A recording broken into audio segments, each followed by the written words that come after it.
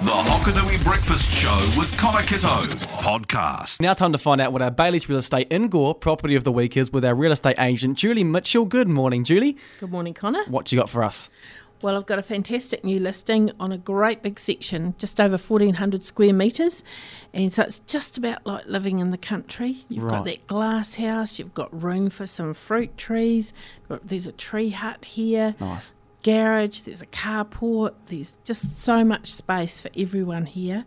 And it's at 88 Salford Street, 4 bedrooms, lovely big open plan living, lovely porch area, and like it's just so much on offer here. It's got a hedge all around it for privacy, and it's just on the outskirts of town. Perfect. And there's an open home coming up tomorrow. Yeah, open home tomorrow, Thursday night, 5:30.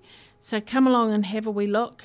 These people are pretty keen to get this sold, and everybody's asking me, why is everything with negotiation? Put a figure on it.